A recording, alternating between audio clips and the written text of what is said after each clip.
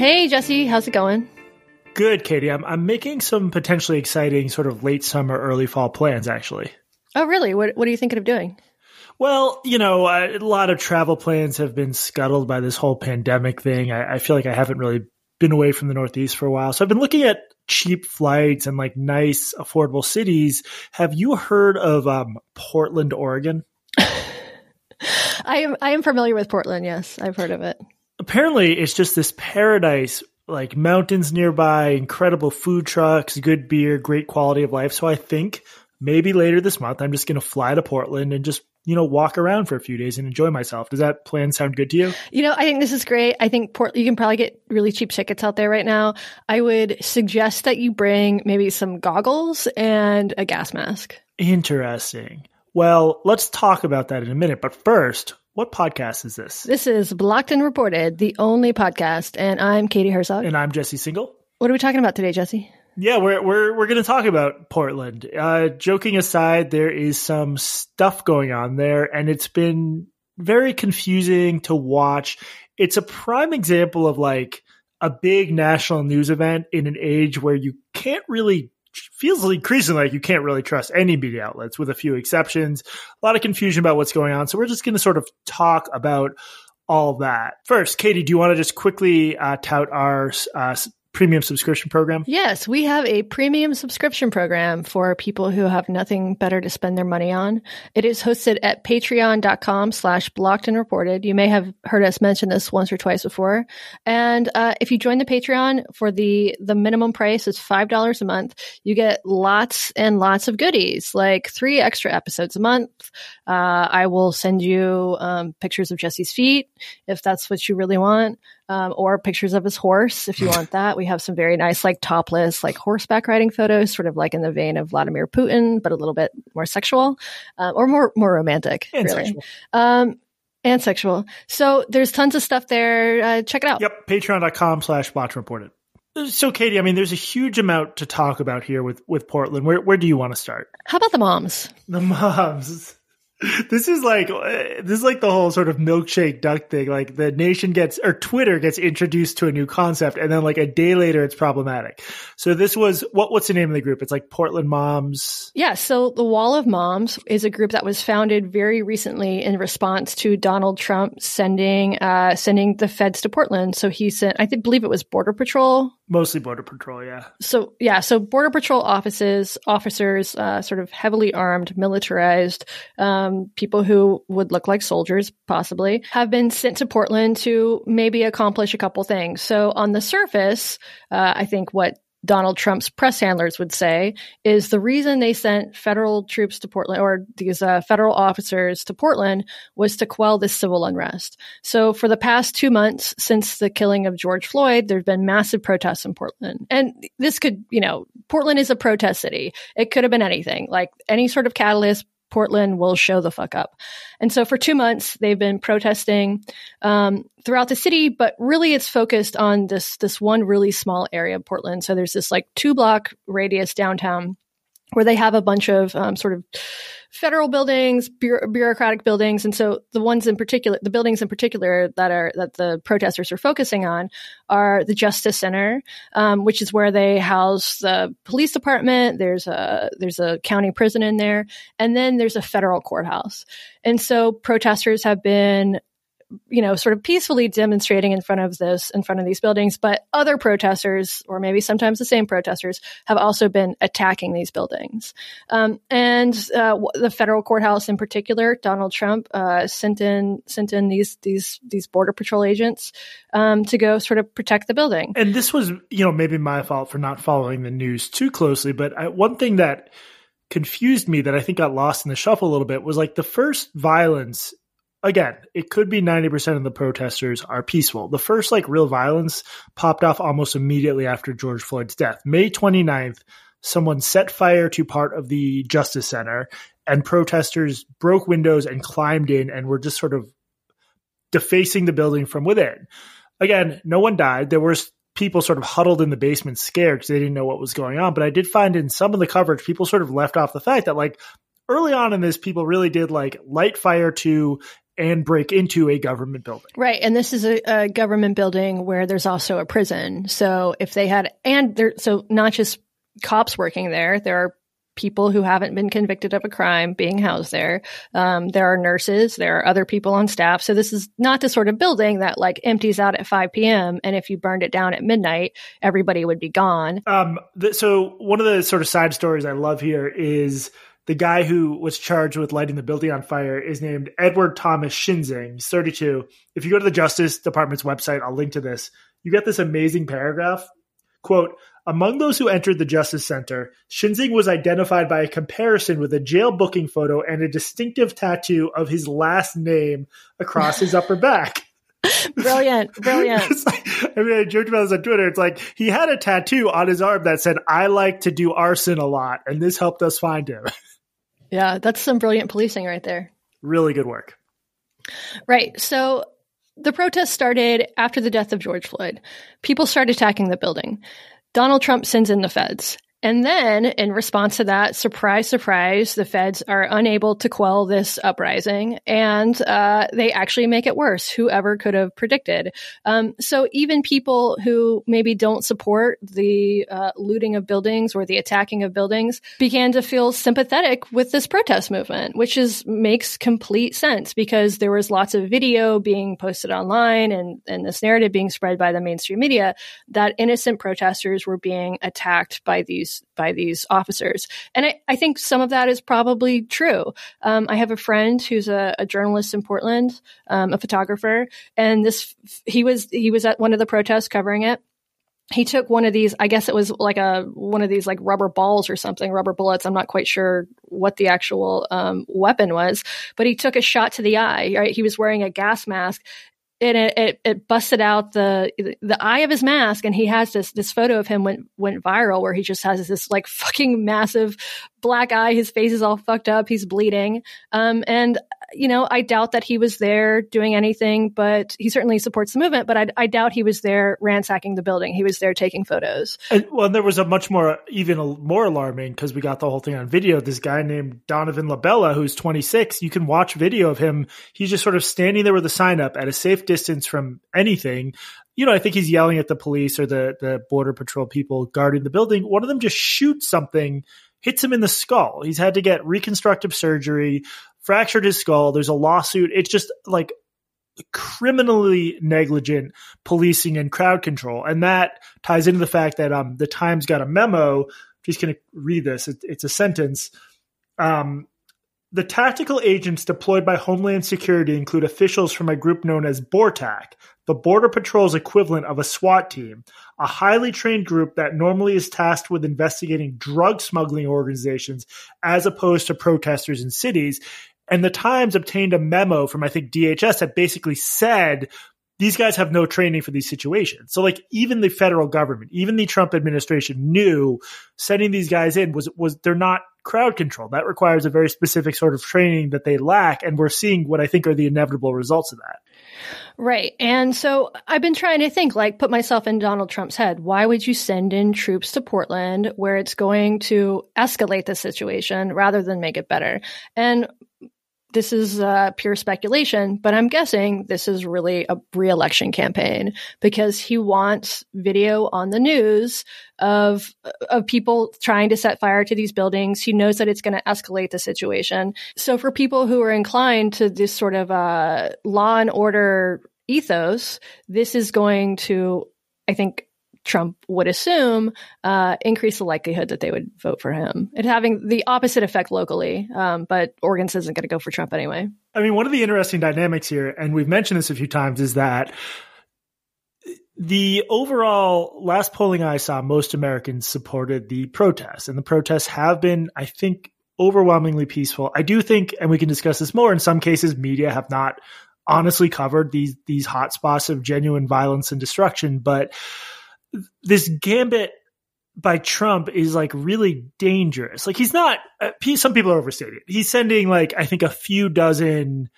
personnel to different cities. I think Chicago and Cleveland. It's clear he wants to stir shit up. And I mean, under normal circumstances, I would say the best thing for Trump would be a summer that just produces all this footage of like federal agents fighting with like Antifa dudes. It also might be the case that Trump is already so untrusted and underwater that it won't help. You and I disagreed about the protests. I think the polling bore out my more optimistic take on the protests. Do you think this could reverse that if things get worse? I'm not sure about that. I mean, if you're a Trump voter, you might look at what's happening now and say, why the fuck did he send these troops in? This is making things worse. He's incompetent. Or you might say, look at these crazy fucking anarchists attacking this building and attacking these officers. Now I'm more inclined to vote for Donald Trump. I mean, to me, the thing that's important to always remember is that it doesn't matter how he does in California. It doesn't matter how he does in Oregon or New York or the Northwest or Washington State or whatever. The only thing that matters is how he does in this handful of swing states that have more moderate voters.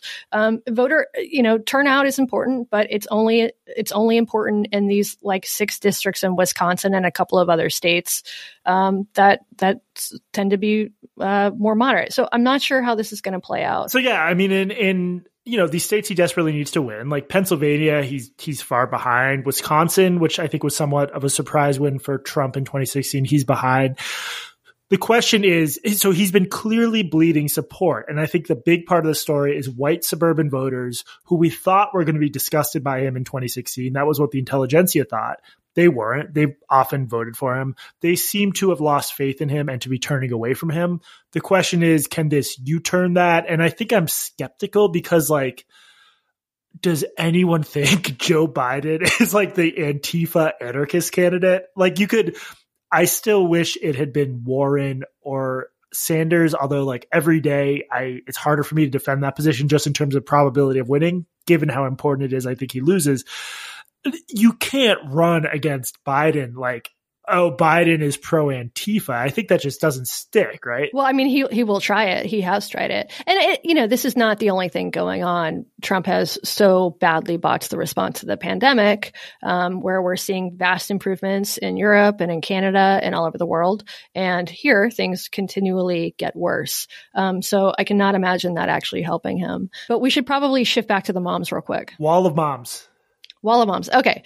So before we went on that long tangent about the future of the United States and the world, we were talking about the wall of moms. So after Trump sent these officers to Portland, and I think it's important to note here that he did this without the consent of the local or the state government, and the protest has just only escalated the protest. So a group arose called the Wall of Moms. And this started out, there's some question about, did this like start out organically with women just showing up to the protest, or was this is coordinated by various forces? But these moms, or people who identify as moms, non-binary mom folk, showed up to these protests and stood in front of the crowd as this wall of moms. And I talked to a reporter, Nancy Rommelman, yesterday, who has been important reporting on this, and she said they were basically human shields because even these troops, even the Boraks, or is it Borats? Borat. Do not deploy Borat to a city without their consent. Bortak. So even Bortak cannot look at this wall of moms and, shoot rubber bullets and gas them because it's just a bunch of fucking moms and nobody can do that. So it was sort of a genius political move. That said, the wall of moms lasted for about 5 days before the whole thing fucking crumbled. Yeah, there was a yet another, should we say, racial or racist controversy involving the Wall of Moms. I did my homework on this one, Katie. I promise. I read the article about it.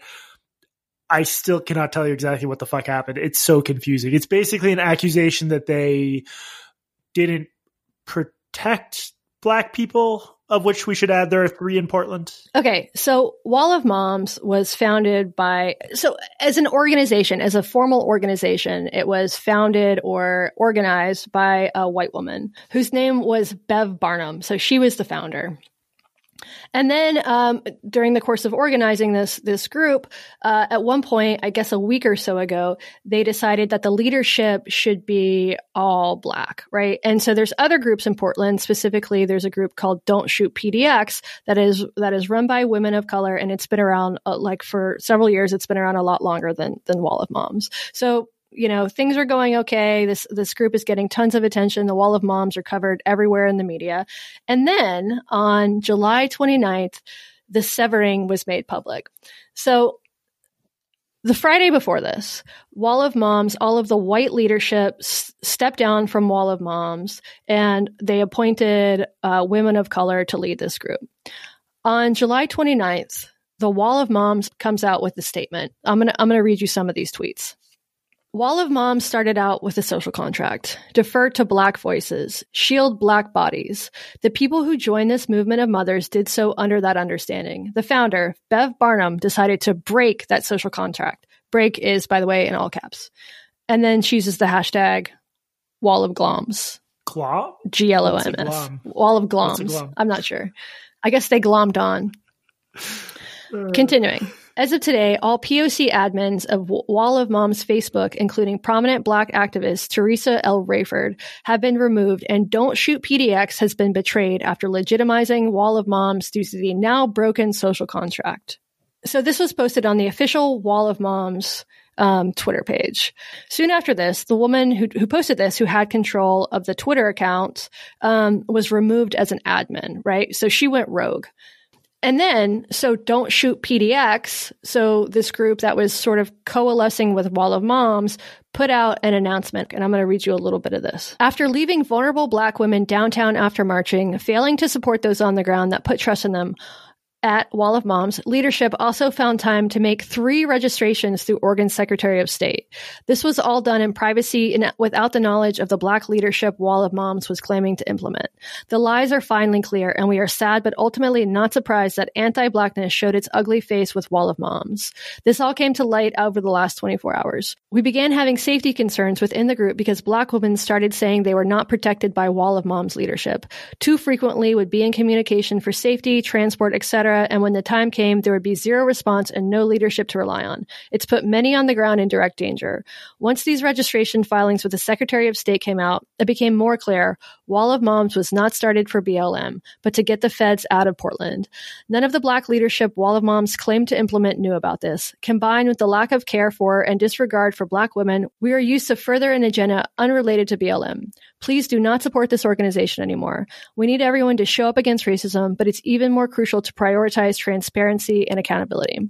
So what happened here is that Bev Barnum, apparently the founder of this group, registered Wall of Moms as a PAC and as a nonprofit. And she did this without consulting the Black appointed leadership of this group.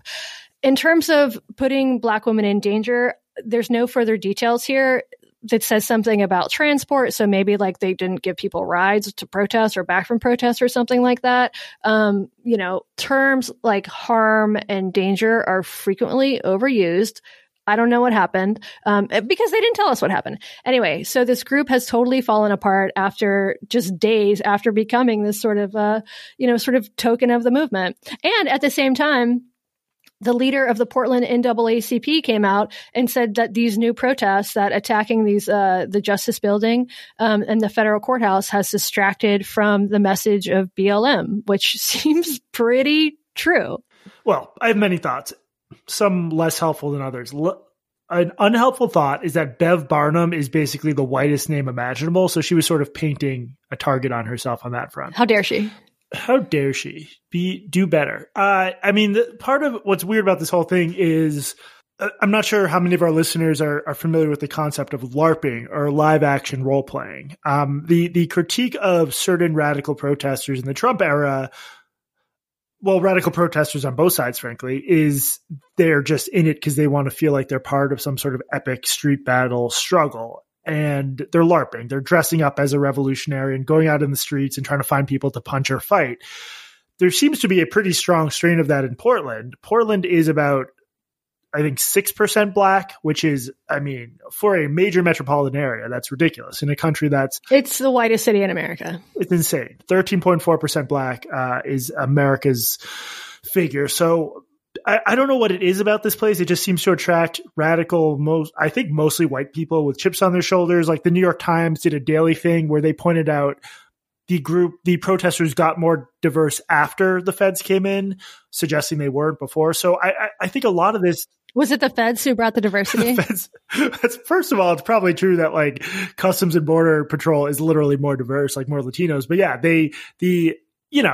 I think a lot more Portlanders, if that's the right term, got pissed off. But the thing going on with Wall of Moms is just like, it seems like these days, if a new promising lefty group or figure pops up, it's a shocker if they survive 2 or 3 days without some sort of big internecine blow up. And like you said, it's like not even clear exactly what was done wrong. I guess it sounds like the people who founded the movement tried to incorporate it.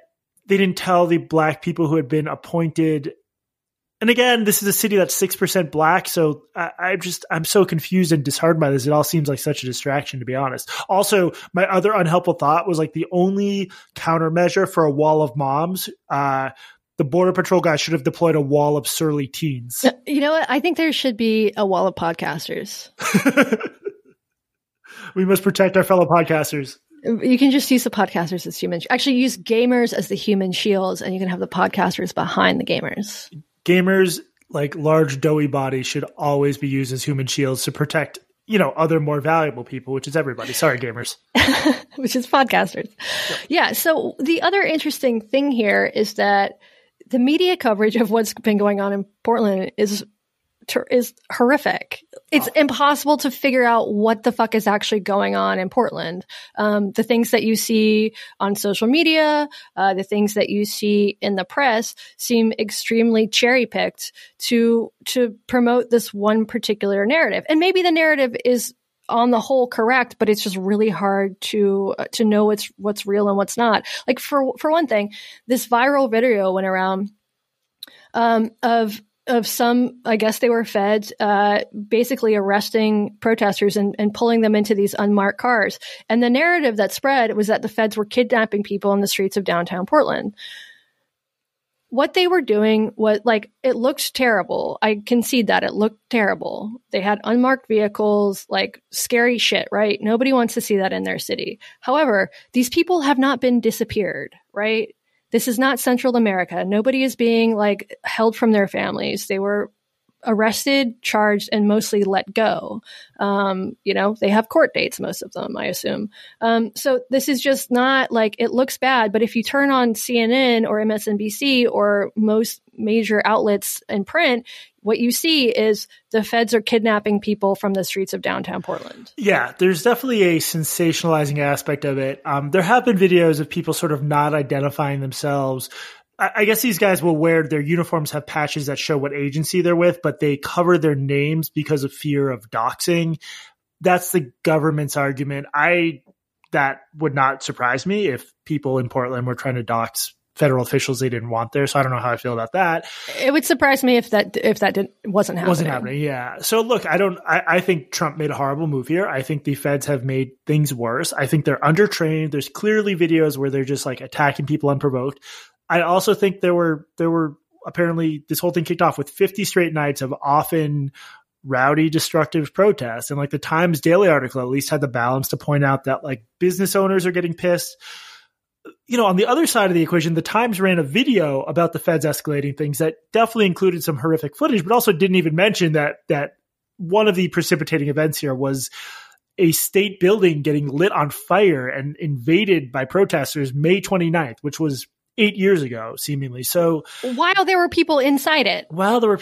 Cowering, like the ventilate. I mean, Nancy Rodman wrote an article about this we'll link to, but it's just like, you can't leave that out. That doesn't make you pro-Trump to be like, well, that suggests things got out of control. And there's also all this backstory involving Ted Wheeler, the mayor, who everybody hates. He's like trying to be like some anti-Trump figure. They're all like, fuck you, Ted. Sometimes chanting that, I think. Chanting it, yeah. There's all this tension apparently between the police there, between city council and Wheeler, and the police have basically been told to go really soft on the protesters, which as a general rule is good. I also, if you have people night after night after night defacing and attacking a state building, like I don't think it makes you a reactionary to be like, well, surely you're allowed to respond somehow. Surely you're allowed to arrest the people doing that. What makes me really uncomfortable is like, there's a literal reading of federal law where some of these are federal crimes, because there's the courthouse is a federal courthouse nearby. So at least that's a federal building, and it is a federal crime to attack one.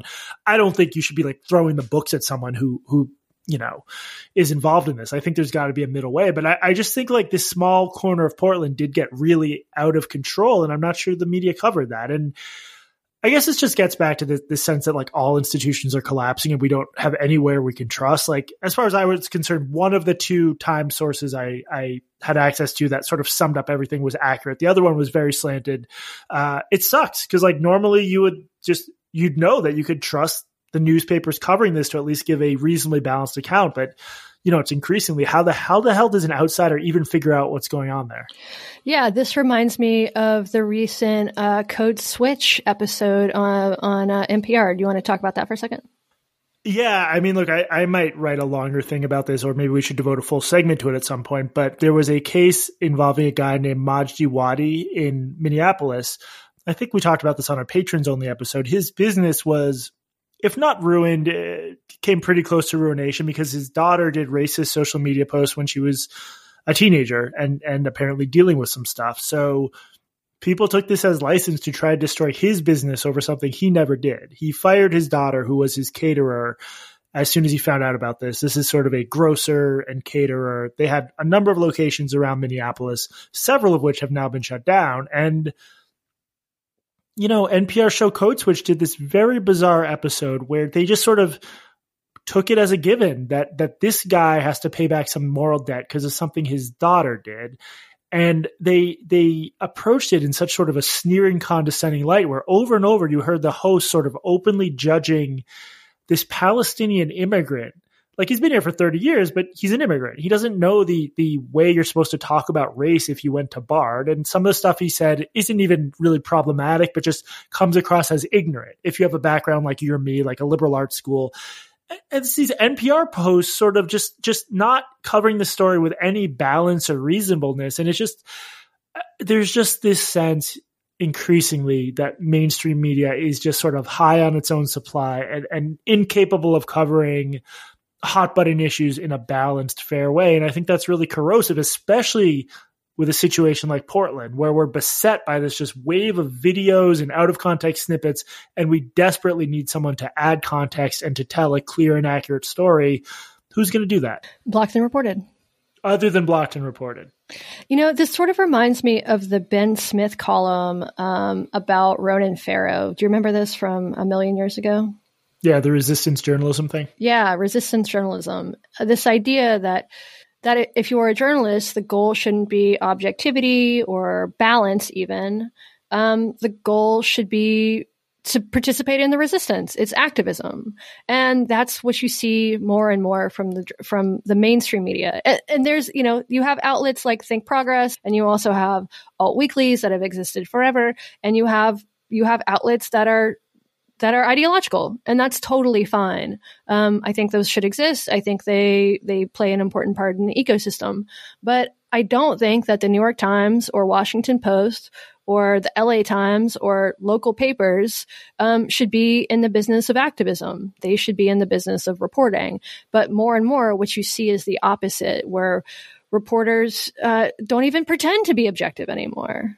Yeah, I mean, right before I got on with you, I saw on Twitter that the New York Times Guild, as part of their sort of demands in the wake of the, George Floyd and Tom Cotton op-ed and stuff, they want to institutionalize sensitivity readers in the New York Times, which is so crazy and so antithetical to just basic tenets of journalism. Journalism will not survive the idea of institutionalized sensitivity readers. And don't get me wrong, I don't think this is going to happen. I think it's a guild's job to make demands and management's job to shoot down some of them. But the fact that journalists at the Times can look at what the paper is currently doing and becoming, including, I think it was 2 weeks ago, right? They do a news article saying that a trans woman of color led the Stonewall uprising. Just as this endlessly debunked thing, which is just a woke talking point. So now you need to add the woke talking points, fold them into the news, that anyone could think what the Times needs more of is ideological sort of adulteration on the part of its young staffers is crazy to me. And that's exactly the kind of problem we're talking about. Yeah, this Times, we can link to it. There was this thread on Twitter from the Times Guild. their demands, not only do they want sensitivity readers institutionalized within the paper, they also want racial quotas. So they say our workforce should reflect our home. The Times should set a goal to have its workforce demographics reflect the makeup of New York City, 24% Black and over 50% of people of color by 2025. That would be incredibly difficult to do in journalism in the first place. But the Times also isn't just the paper of New York City. It's an international paper, like you're instituting quotas, but for progress. Yeah. I mean, one of the demands was basically to have the demographics of the Times more or less match up with the demographics of New York City, which I think that's a fine goal. It's just like the timeline they suggested. There's this giant and widening void just in American civic life and journalism and activism where, I think 5 years ago, I would have gone to the Times and like the ACLU to talk me through all the sort of wrinkles of the Portland thing. And I don't feel like we can do that anymore. The other risk, and I think this is related because resistance journalism is a view of the world that really focuses on Trump. And obviously there's uniquely bad stuff about Trump. I still think it's unbelievable we elected this guy to be president, but in some cases the problems run deeper. So the Customs and Border Protection agents operating in Portland, back when the ACLU was doing more important stuff than like pretending there aren't male and female athletes, they have a page I'll link to called The Constitution in the 100-Mile Border Zone. And what they point out is that federal regulations hold that these Customs and Border Protection guys and gals, mostly guys, have broad latitude to operate within 100 miles of the American border. They can set up checkpoints. They can arrest people. In theory, you still have your constitutional rights. In practice, they often just flout those rights. So there's this big problem that I think On the Media, the podcast and radio show, started covering maybe a decade ago with this government agency being completely out of control. And this is clearly an extension of that. Why are Customs and Border folks being sent to Portland for something that has nothing to do with customs or the border? And that's the kind of question where if you focus this entirely on Trump, rather than understand that there was a president before Trump and there will be a president after Trump, that's the kind of just like broader view and institutional knowledge that I think is increasingly missing right now. If you phrase this as like, oh, well, Portland's descending into fascism, it's like, whether or not you agree with that, part of this problem is regulations that were on the books before Trump was even inaugurated. Who did Obama send to confront the Bundys at the wildlife refuge in Oregon? Surely those were federal officers. And someone was killed. One of the Bundy protesters was killed. Yeah, I mean, so Portland's different because it's not like a standoff, but some of this stuff gets more complicated than just race, for example, because like I think Waco and the Bundy situation, there's another situation from the 70s or 80s where police just dropped a bomb on this black group in Philadelphia. I think we should take a moment and actually talk about this story because I hadn't heard about this until about 5 years ago. So it's called the Move bombing, and there was basically a black nationalist group living in this apartment complex or this like building in Philly, and the local police dropped a fucking bomb on this building. And this starts a fire, obviously, and this killed 6 members of the organization and 5 kids, and it destroyed 65 homes. This happened in 1985, and I didn't hear about this until probably 5 years ago. Just unbelievably fucked up. It was so bad. And the authorities do horrible stuff like this, but there's just a lack of context and this sort of belief that it all can just be boiled down to white supremacism. I was just looking up on Twitter back in 2016 when the Bundy thing was going on. People immediately started doing these takes like, oh, well, if they weren't white, wouldn't they have just been like shot right away? And that required such historical ignorance because, again, part of the reason the feds respond the way they do now is because Waco was such a catastrophe. And that was a lot of white people dying because of the government's horrific botching of a standoff. So yeah, I didn't think I'd started complaining about this Alpha Media cover, but this is March 2016. I was tweeting about how, Salon and Think Progress had these ridiculously dumb takes that ignored the fact that Waco was a thing. And then Think Progress actually did an update to their story that basically was just like, oh yeah, Waco happened. Right. So this trajectory has been going on for a while, but like you need journalists who have some broader level of knowledge about even just like the relationship between the feds and radical protesters. And you're not it's just out of context, little bits of video. Someone posted a photo that looked really bad of a federal guy wrestling this woman, but then someone else posted the full video and it was clear she had breached this barrier that had been set up. Like, it's all just, it just feels like a never ending wave of bullshit and hardly anyone qualified to dig through it and find whatever the truth is underneath. And I hate that feeling. It's sort of epistemic vertigo. Yeah, that's the thing about video, right? So you have these short clips and you believe your eyes. And then when you watch the longer video, like in the Covington case or some of these cases of things that have happened in Seattle during the protests, you see, oh, this is not what I thought it was. But you can just strip this from its context and put it online. The video goes viral, and all of a sudden, this narrative that isn't based in reality, is becomes mainstream, and then it's picked up by the media, which just credulously repeats this shit without doing any sort of basic due diligence or fact checking. Yeah. Well, it was like in 2019 when that video of you slapping me went viral, but the full cut showed that I had been mouthing off to you and asking for it. I mean, you deserved it. I did. I was being so mouthy. I apologize. It won't happen again. It's the sounds of your mouth. It's not just like the words. It's like the sounds, all of the sounds, like the spitty part. The spitty part. But the Customs and Border Protection thing is like, that's a policy thing that perhaps should be reviewed. Like if the activism was like, why are these guys allowed to operate within 100 miles of the border, which as the ACLU pointed out, that covers 2/3 of the American population. Like there's a lot of work to be done here. And I resent the idea that I'm supposed to like treat the guys throwing fireworks at a federal building and like defacing it night after night, that I'm supposed to act like that's like the righteous cause. And a lot of activists, including like, Ilhan Omar, have pointed out the violent and destructive stuff doesn't work. And there's something so broken about the way, I don't know how many times I can repeat myself on this, but just the way media is covering this, that's so disheartening to watch. It sort of comes back to the David Shore tweet. When David Shore, we talked about before, this data analyst who was fired for a basically Democratic think tank for tweeting an article by a scholar named Omar Wazo that found that nonviolent protests are more effective than violent protests. And this finding was not new. This has been, other people have written on this and studied this. There's Erica Chenoweth in particular, a study that I cite all the time. She analyzed like 100 years, a century of movements. And what they found was that nonviolent protests were twice as likely to be successful, to result in some sort of political change than violent protests. And one of the reasons, there's a couple reasons for this. One of them is because violence turns people off, turns potential allies off. And the other reason is that it gives the government an excuse to respond in kind with violence, which is exactly what we're seeing right now. Yeah.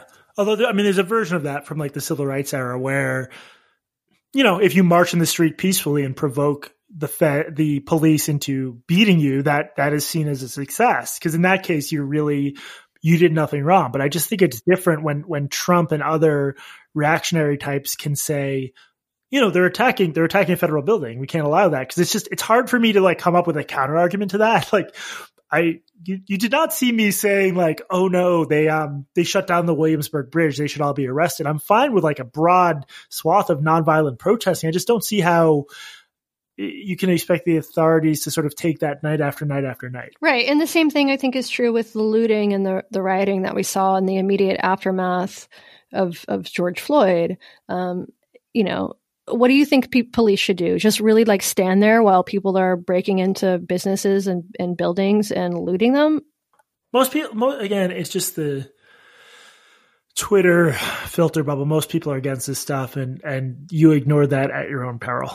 Were you watching any of Michael Tracy's live streams, or did you follow any of his work down in Portland? No, I heard that he was like on a couple, as happens with him, he got sort of angrily confronted by protesters a couple times, right? Right. So Michael Tracy is a journalist. He's a lefty guy, and he took the last 5 weeks and he's been driving around the country, visiting places where they've had protests and riots and things like this, and doing a pretty good job of documenting what's been going on, and going to Minneapolis and talking to locals who live in these neighborhoods that were targeted during these riots. And surprise, surprise, many of the locals are not happy about their grocery stores being fucking closed forever. Who would have thought? Mostly Black locals who live in these neighborhoods. And so Michael went down to Portland, and he was, as usual, approached by some people who don't like his work, some anarchist LARPers. And at one point, they stole his phone and they wouldn't give it back to him until he said Black Lives Matter. Normal stuff. Very normal stuff. Totally normal. He also asked a question about, I think he was trying to ask Ted Wheeler, the mayor, basically about if the pandemic is an emergency, shouldn't there not be these protests? And people did not like that either. Oh yeah, he was shouted down for asking the mayor a completely legitimate question about whether it is wise to protest during a global fucking pandemic, which is another thing that the media has just sort of ignored. Okay, the protest started and about a month later, there's a spike in COVID cases. And if you turn on the news, what you're mostly going to hear is that this is coming from young people partying. Well, maybe that's true, but maybe it's also true that tens of thousands of people standing arm in arm together in the streets and getting tear gassed and whatever also contribute. It just seems unlikely that the two are not somehow connected, but you will not get any sort of analysis from that from most of the media. Yeah, the point isn't even, as you indicated, we don't know for sure. Maybe they're not connected. Maybe they are. The point is who is going to tell us? Who's going to do the work of actually trying to figure it out? No one. Right. It's totally possible that, that the virus really does care about your cause, and that wearing a face mask in these protests actually is having an impact. And if it is, I would also like to know that, because that should also dictate some public policy. Maybe outdoor sporting events actually are fine.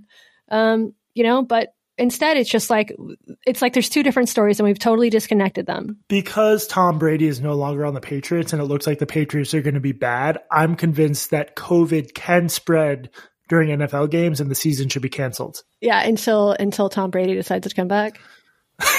At 48. This is all, this all goes back to, I think you and I both have some other projects and responsibilities going on, but early on in the podcast, we talked about creating a cult that we could provide the one shining path to truth as standards collapse elsewhere. And I think we should get on that. I think we should really get more serious. After you write your rap about the replication crisis, we'll do the cult next. Yo. Check my levels. That's all I got so far. This is going to be great. I was corresponding with my producer, who is a known podcaster, and it's going to be fun when I do it. I love that instead of getting an actual rapper or a musician, you got a known podcaster. Well, he's a known podcaster who makes beats, so the quality is going to be through the roof. I'm worried that other hip hop artists will try to pull their own records off of Spotify because they'll realize how bad they are compared to mine. So I'm just worried this could cause economic damage, to be honest. Have you decided if you're going to release this on Spotify or on Jay-Z's thing? I'm sure you've got, any option you want. Maybe a major record label? Yeah, there's a lot of offers rolling in. For now, I'm going to release it on the $5 Blocked and Reported patron channel. All right. Well, that's fair. Okay, so that about wraps it up. Remember, you can always email us at blockedandreportedpodcast@gmail.com. We are on Twitter, a vibrant Twitter account at the Bar Pod. Definitely check out our growing subreddit. Over 1,000 people now. Reddit.com/blockedandreported. What else, Katie? Join us on Clubhouse. Oh, yeah, you got to report back. You're on Clubhouse now, right? I am on Clubhouse. Okay, so Clubhouse, for people who don't know, is a new audio-based social media network that's just sort of starting to grow right now. And it's invite only. And so it's very curated. There's people in tech, lots of people in tech mostly. And so you sort of drop in on these, you get a notification saying Oprah is in Clubhouse, or what Oprah is actually in Clubhouse. You'll get a notification saying that these people are having a meeting, and you just drop in and listen to them. And yesterday I dropped in on a conversation. I don't know what was going on. It was 3 or 4 white women, and they were talking about something that had happened in Clubhouse the night before. something racial or racist had happened. And the part that I heard, before I dropped out was that someone said that progressives are the most dangerous people in America. So I guess that was the Robin DiAngelo clubhouse room. Robin DiAngelo. Shit, we mentioned her name again. I think we broke along street. Well, what's interesting to me is that they weren't talking about the most serious bigotry that besets this new Clubhouse platform, which is its anti-Android bigotry. Because I was in a position to get an invite too, but I don't have an iPhone, so I'm just excluded entirely. You should get an iPhone just to be on Clubhouse. No, I'd rather just be on the outside and complain about it. It gives me social power. I'm marginalized now. I'll be your Clubhouse correspondent. Please do. This has been Blocked and Reported. I'm Jesse Singal. And remember, there's a really big, crucial difference between deploying BORTAC and Borat to an American city experiencing unrest. And I'm Katie Herzog. And also remember, the wall of moms might be dead, but there's always the wall of MILFs. That's so hot.